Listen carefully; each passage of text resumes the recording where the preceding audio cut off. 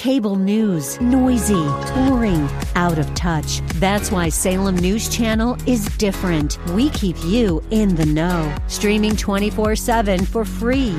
Home to the greatest collection of conservative voices like Dennis Prager, Jay Sekulow, Mike Gallagher, and more. Salem News Channel is unfiltered and unapologetic. Watch anytime, on any screen, at snc.tv and Local Now Channel 525.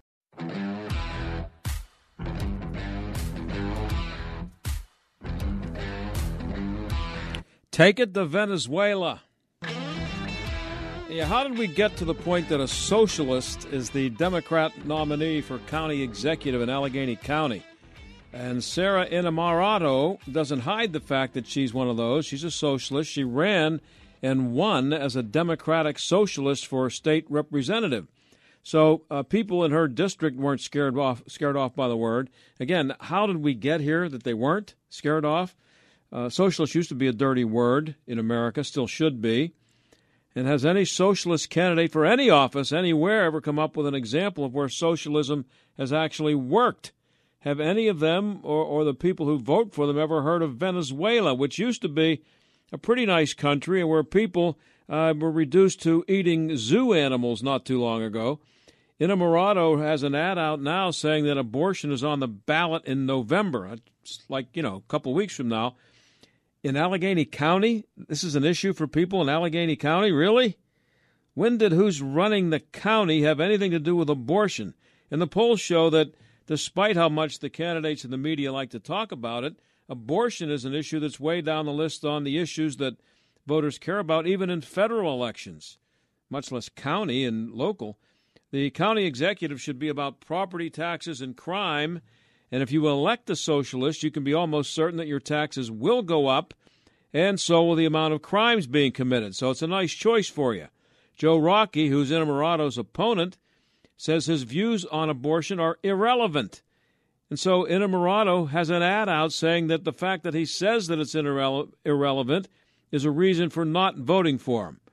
When, of course, her saying that it is relevant is exactly why nobody should vote for her, and the fact that she admits to being a socialist makes everything else she says irrelevant, and is why nobody should ever vote for her for anything.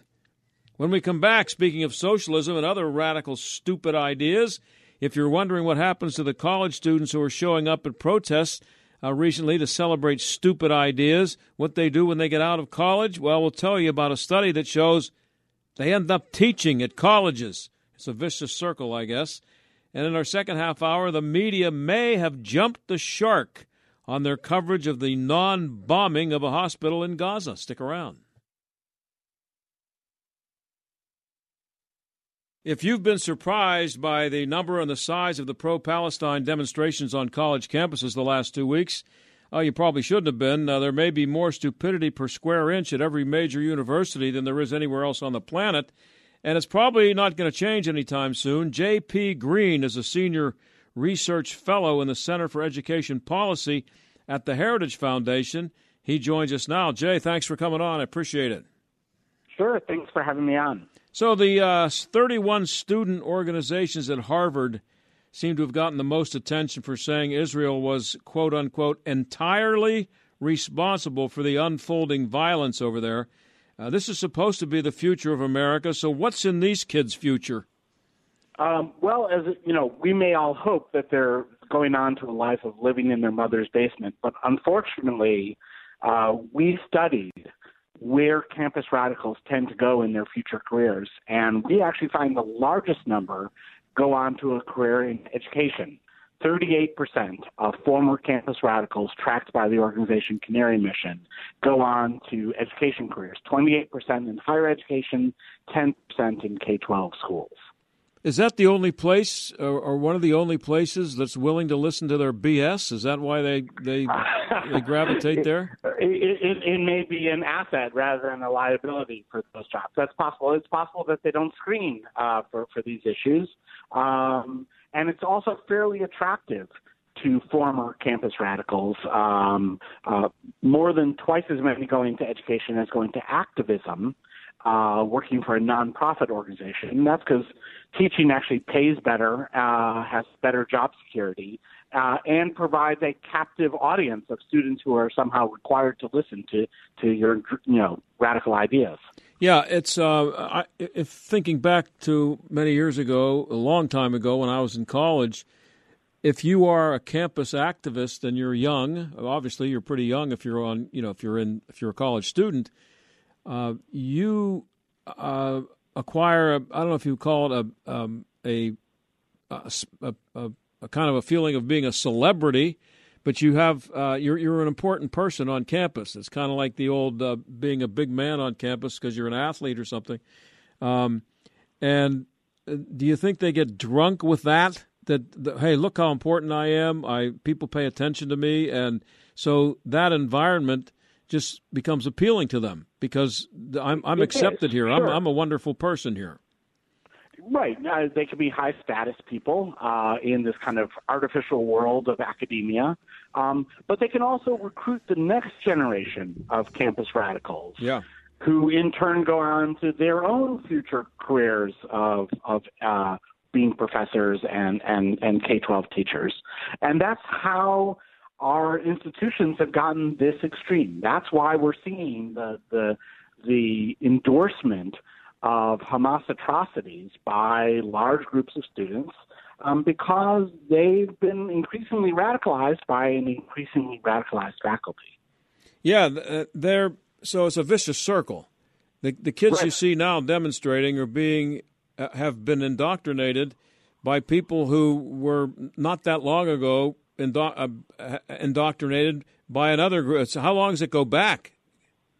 Well, it goes back a long ways, but we can certainly point to 60s radicals like Bill Ayers, who was in the Weather Underground, or Angela Davis, who was part of the Black Power movement, both involved in violent revolutionary activities.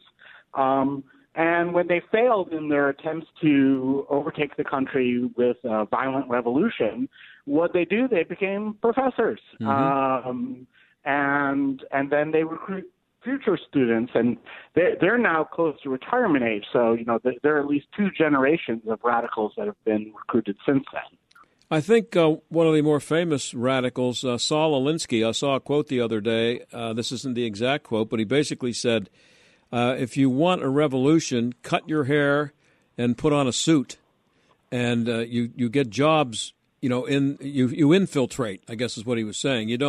They can see you coming if you have the long hair. This is talking about the '60s radicals, but it could be the same now with blue hair or purple hair, or whatever you want to do with your hair these days. It's about infiltrating and. And we do see some evidence of that, yes. Yeah. So 24% of the former campus radicals who we tracked went on to the corporate world, law firms, businesses like Amazon, Disney, J.P. Morgan. And they are radicalizing those institutions, but it's a lot harder for them to take over there because profit motive does get in their way and does rein in their activities. And when things go wrong for those companies, they can fire those people, and they sometimes do. And we've seen this, for example, in the Bud Light retrenchment, where if a company goes too far, they experience a negative consequence, and they'll rein it in. But it's not clear what's going to cause universities to rein it in. Our best hope is that donors will close their wallets and state legislatures will withhold their appropriations until universities get their act together.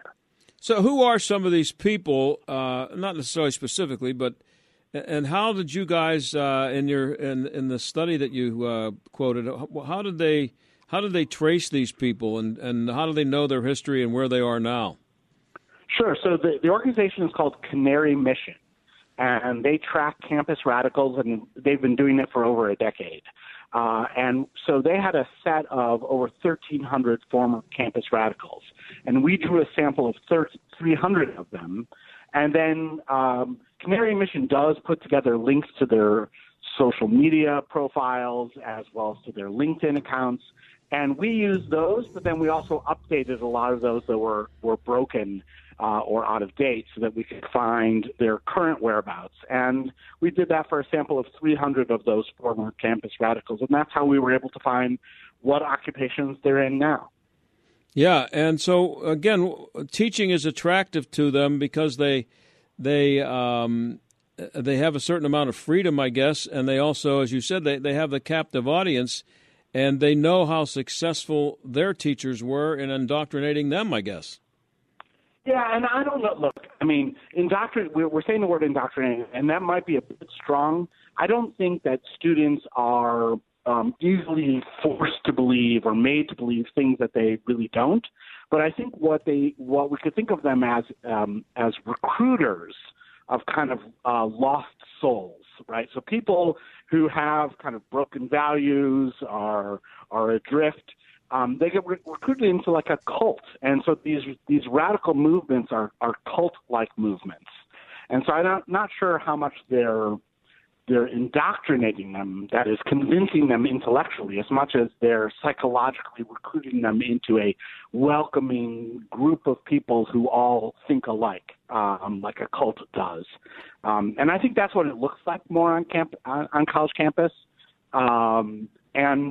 And so, you know, they're preying upon some of the more vulnerable kids that go to college and are lost, and then who find a group that affirms them. And then they do the same to the next, as a cult would.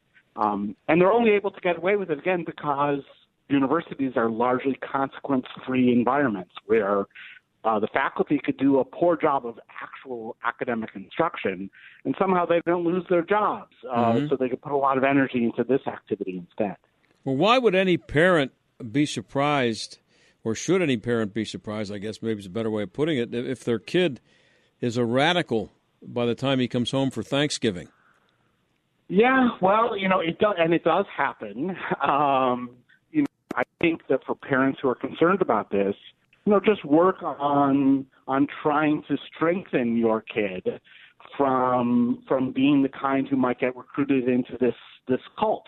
And so think of it like vaccinating your kid against a disease by basically trying to strengthen their identity for who they are as you know them in your house with your values. And the more strongly you vaccinate them with your own values, the less likely they are to be recruited into this other cult. Yeah, but, you know, aren't college students just traditionally, and not necessarily just college students, but kids that age, teenagers into the early 20s, aren't they just rebellious in nature, and aren't they just have always been known for rebelling against whatever it is their parents told them? So sometimes you might be actually radicalizing them more by trying to pound it into their heads before they get there. Then the whole thing is they get in a group and they decide our parents are all nuts. We're not buying that stuff anymore. So it's groupthink. You're right. Look, it's a delicate act. Raising children is challenging, and everyone who's a parent knows this. And generally, we would like our institutions to help us raise our children to be virtuous adults, good citizens, and to see how our K-12 schools and our universities are actively undermining our efforts with our children is alarming. And so we need to recapture these institutions so that they serve parents' purposes, so they serve public purposes, rather than the particular radical purposes of the faculty. We're talking to J.P. Green. He's a senior research fellow in the Center for Education Policy at the Heritage Foundation.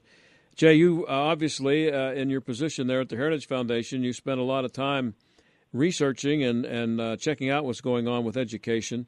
I'm just wondering, as you were talking about, you know, what parents should do to prepare their kids for what they're about to, you know, get when what they're about to hear and see when they get on a college campus.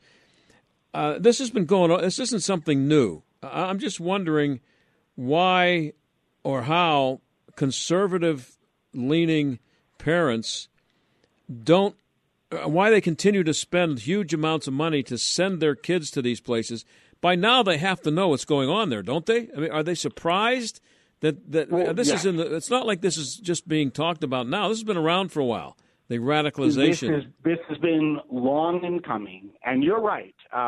Too many of us are sending our kids to college. A lot of our kids would be better off in trade schools, getting a certificate in something that could get them a job more quickly that probably is higher paying, and avoids dangerous nonsense like you might find on campus. That is true.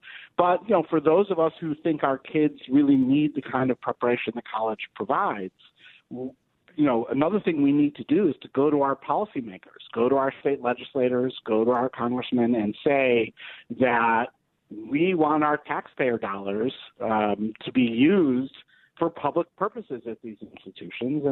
And while academic freedom is desirable for improving the quality of education, it doesn't have to include tolerance for every idea, including dangerous and illegal ideas, and it doesn't have to provide public subsidy for radicalization.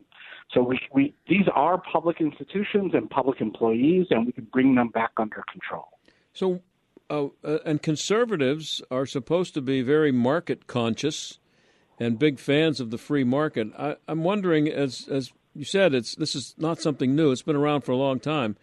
Why haven't more Hillsdale colleges popped up? Why haven't there been some conservative-leaning entrepreneurs who have provided alternatives to colleges? It's an excellent question. Yes, and we do. That's another thing we need is for wealthy conservatives to stop giving to these bad institutions and start founding new institutions. That would be helpful. But part of why it's hard to start up new places is that higher education operates as a cartel. So there are accreditors who demand that if you don't obey DEI dictates, that is diversity, equity, inclusion dictates, they'll deny you accreditation. Or faculty themselves, for their careers, they have to get through various gatekeeping forces that will tilt them in a certain direction. So they won't be able to complete their PhDs, they won't be able to get their first job, they won't be able to get tenure if they speak like conservatives. So they have to hide it or decide to go into some other occupation. And all of those forces at those various gates of getting your PhD, getting your job, and getting tenure shift the entire field, regardless of institution, further to the left. And how many of these students who are being radicalized right now are education majors who end up teaching elementary school or high school? So we found that 10% of the former campus radicals are in K-12 schools. 28% are in higher ed. They like higher ed more. That's even fewer hours and better pay. Right. But they do go into K-12 also. And we can see that. Bill Ayers himself was a little bit of both. He was a higher education professor of education, so he trained future teachers. Mm-hmm. Wonderful. Last question for J.P. Green. There seems to be some shock and outrage now that some future employers have asked for the list of students who have signed on to some of these pro-Hamas statements that we've seen out there. Yes, as I think they're entitled to do. Look, that's just accountability for your public statements and actions. It would be inappropriate if we, snuck into people's homes and we listened to their private conversations and denied them opportunities on that basis. But this is the natural consequence of what happens when you say and do things in public. And if you say and do monstrous things in public, then there are consequences like you might not get a job offer, you might lose a job, or you might lose some friends or associates who don't, want to be around people who promote hateful things. I mean, look, this is why the KKK wears robes with hoods, is to hide themselves, and it's very similar to pro-Hamas demonstrators wearing keffiyehs. They're hiding themselves to conceal their hateful talk so that they won't be exposed to the consequences of their speech and action. But there are consequences, and they are going to face them. Okay, Jay, I appreciate you being on. You're doing good stuff there, and people should check you out at heritage.org to read your stuff, especially someone who has kids coming close to being ready to go to college. I appreciate you coming on. Thank you. Okay, that's J.P. Green. We will be right back.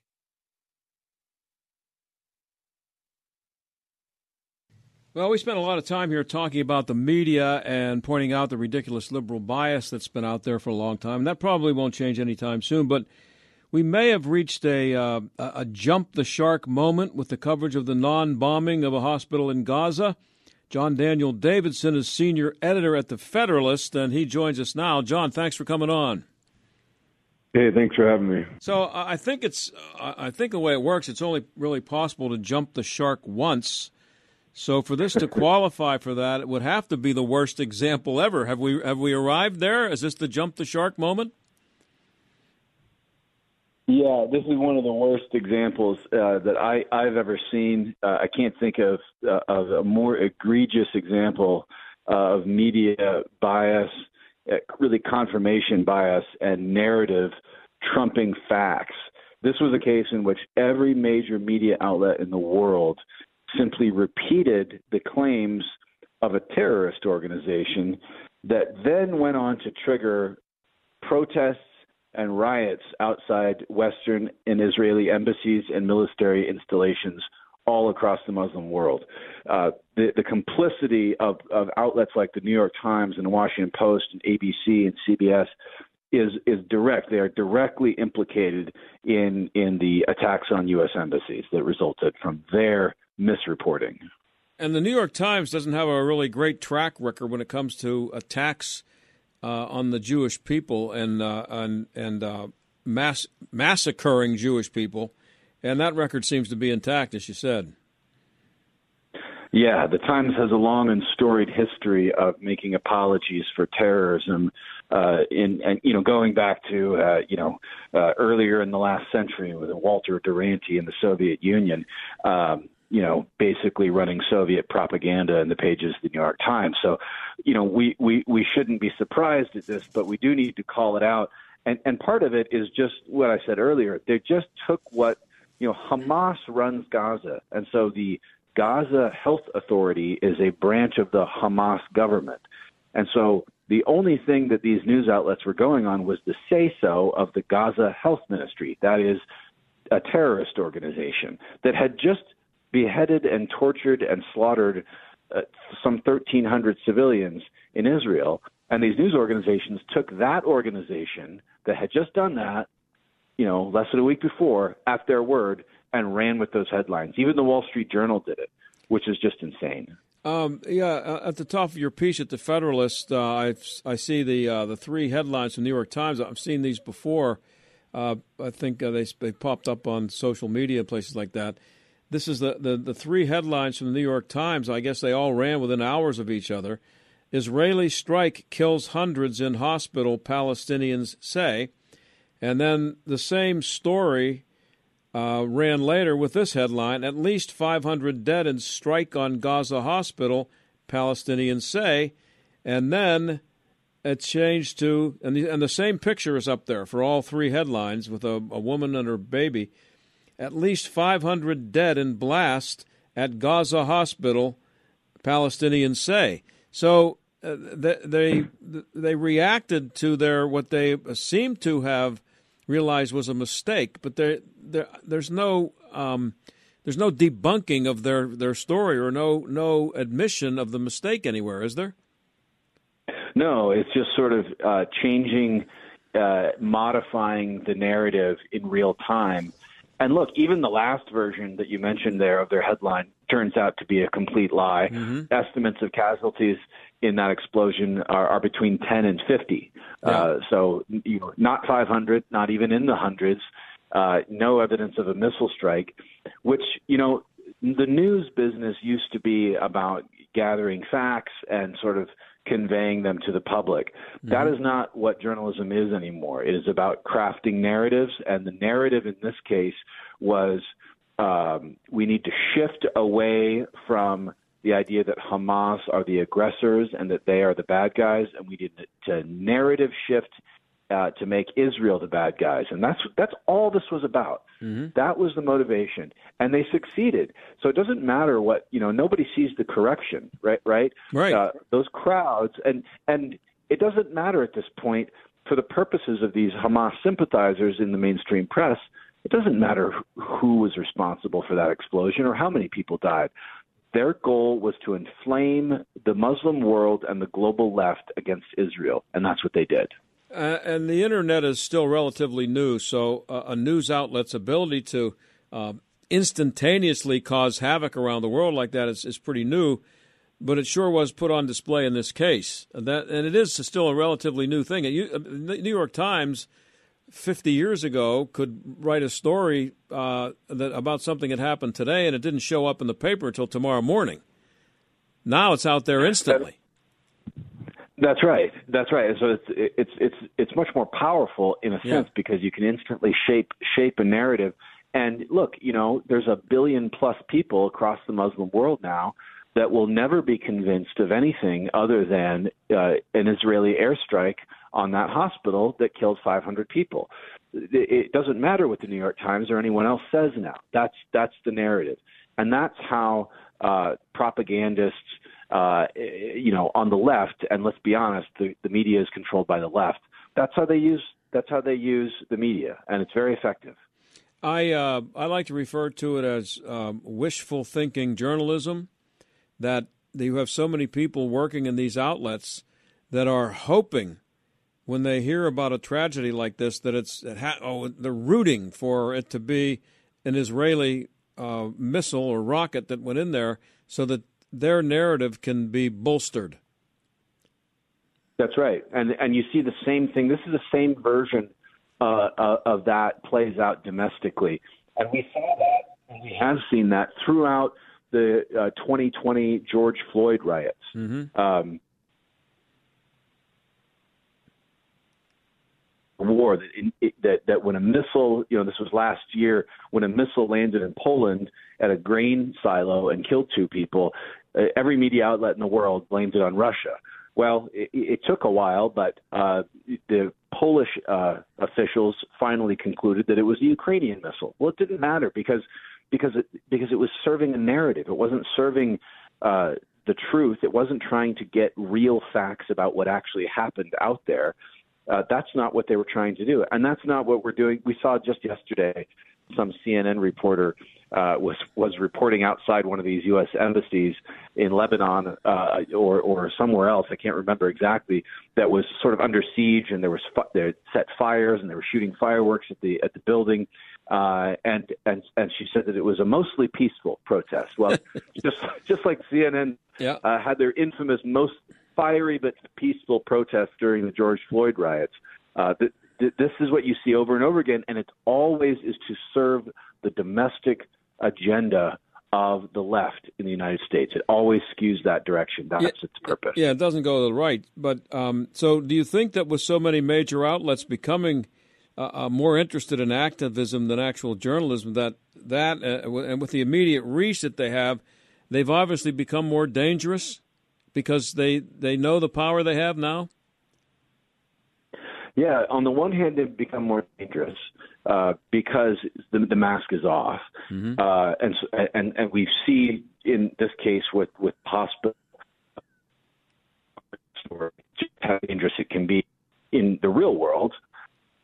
On the other hand, more people, especially in the United States, are ignoring the corporate press because they know exactly what it is, that they're just engaged in political propaganda. And so their audiences are shrinking, their audiences are more skeptical, and they have a lot less credibility than they did even 15 years ago, 20 years ago. When I was a journalism student coming up through school, I read the New York Times and the Washington Post with some degree of confidence in what they reported. Not anymore, and I think that there's a lot of people that feel that way. Yeah, I remember back a million years ago to my first journalism class, and I think it was a woman who was teaching it, and I think one of the first things she wrote up on the board was "just the facts, ma'am." And that was kind of a line about the way journalism was supposed to be done if you're a reporter. Just give me the facts. And that Yep. was a million years ago, and that doesn't exist anymore. You would think that the New York Times would apply the same standard to a terrorist organization that they apply to Trump. Remember, during the Right. Trump administration, every other headline from the mainstream corporate media about when Trump would say something, they would append the phrase "without evidence." Mm-hmm. So if they could at least just apply that standard to terrorist organizations that slaughter civilians when they claim that something happened, just say that Hamas says this without evidence. Yeah. That would be a step in the right direction, but they won't do that. No, that's a great point, because if Donald Trump says anything about the 2020 election, or if there's any story about anything dealing with possible fraudulent activities in the election, it's always those two words are always there, without evidence. Yep. Or previously debunked or something like that. They never just print the story. Right. Yeah, and as you said, these media outlets they don't correct their mistakes. The Washington Post they came out with a story, the original story, and then they, instead of apologizing at 9:00 last night, the Washington Post had a picture of the parking lot with the cars surrounding a hole in the parking lot. And the caption for the picture is, "The strike on a Gaza City hospital was the single deadliest incident of civilians in Gaza since the war began after Hamas's October 7th attack. Israel has carried out retaliatory airstrikes in Gaza that local authorities say have killed at least 3,400 people." So this is 9:00 last night, and they were still referring to it, number one, as a strike. And they were saying that, and they didn't necessarily come out and say that Israel was responsible for that strike, but the next sentence says that Israel has carried out retaliatory strikes. So it creates the implication that this was one of their retaliatory strikes, and this is hours after it's been debunked, or at least questioned. Yeah, and this is exactly. No, I mean, and a lot of outlets are sticking to this sort of manipulative way of representing the facts, even though U.S. authorities have come out and said that they agree with Israel that this was not that this was a misfired Palestinian terror group's rocket that malfunctioned and landed in this parking lot and created a big blast that killed some people. So this is what we should expect going forward. The news media will do and say anything and twist the facts to shape the narrative that Israel is the aggressor, that Hamas and the Palestinians are the victims, and it doesn't matter what happened. And there was an imperative for them to do this. They could not, this happened only days after the Palestinians carried out this horrifying attack.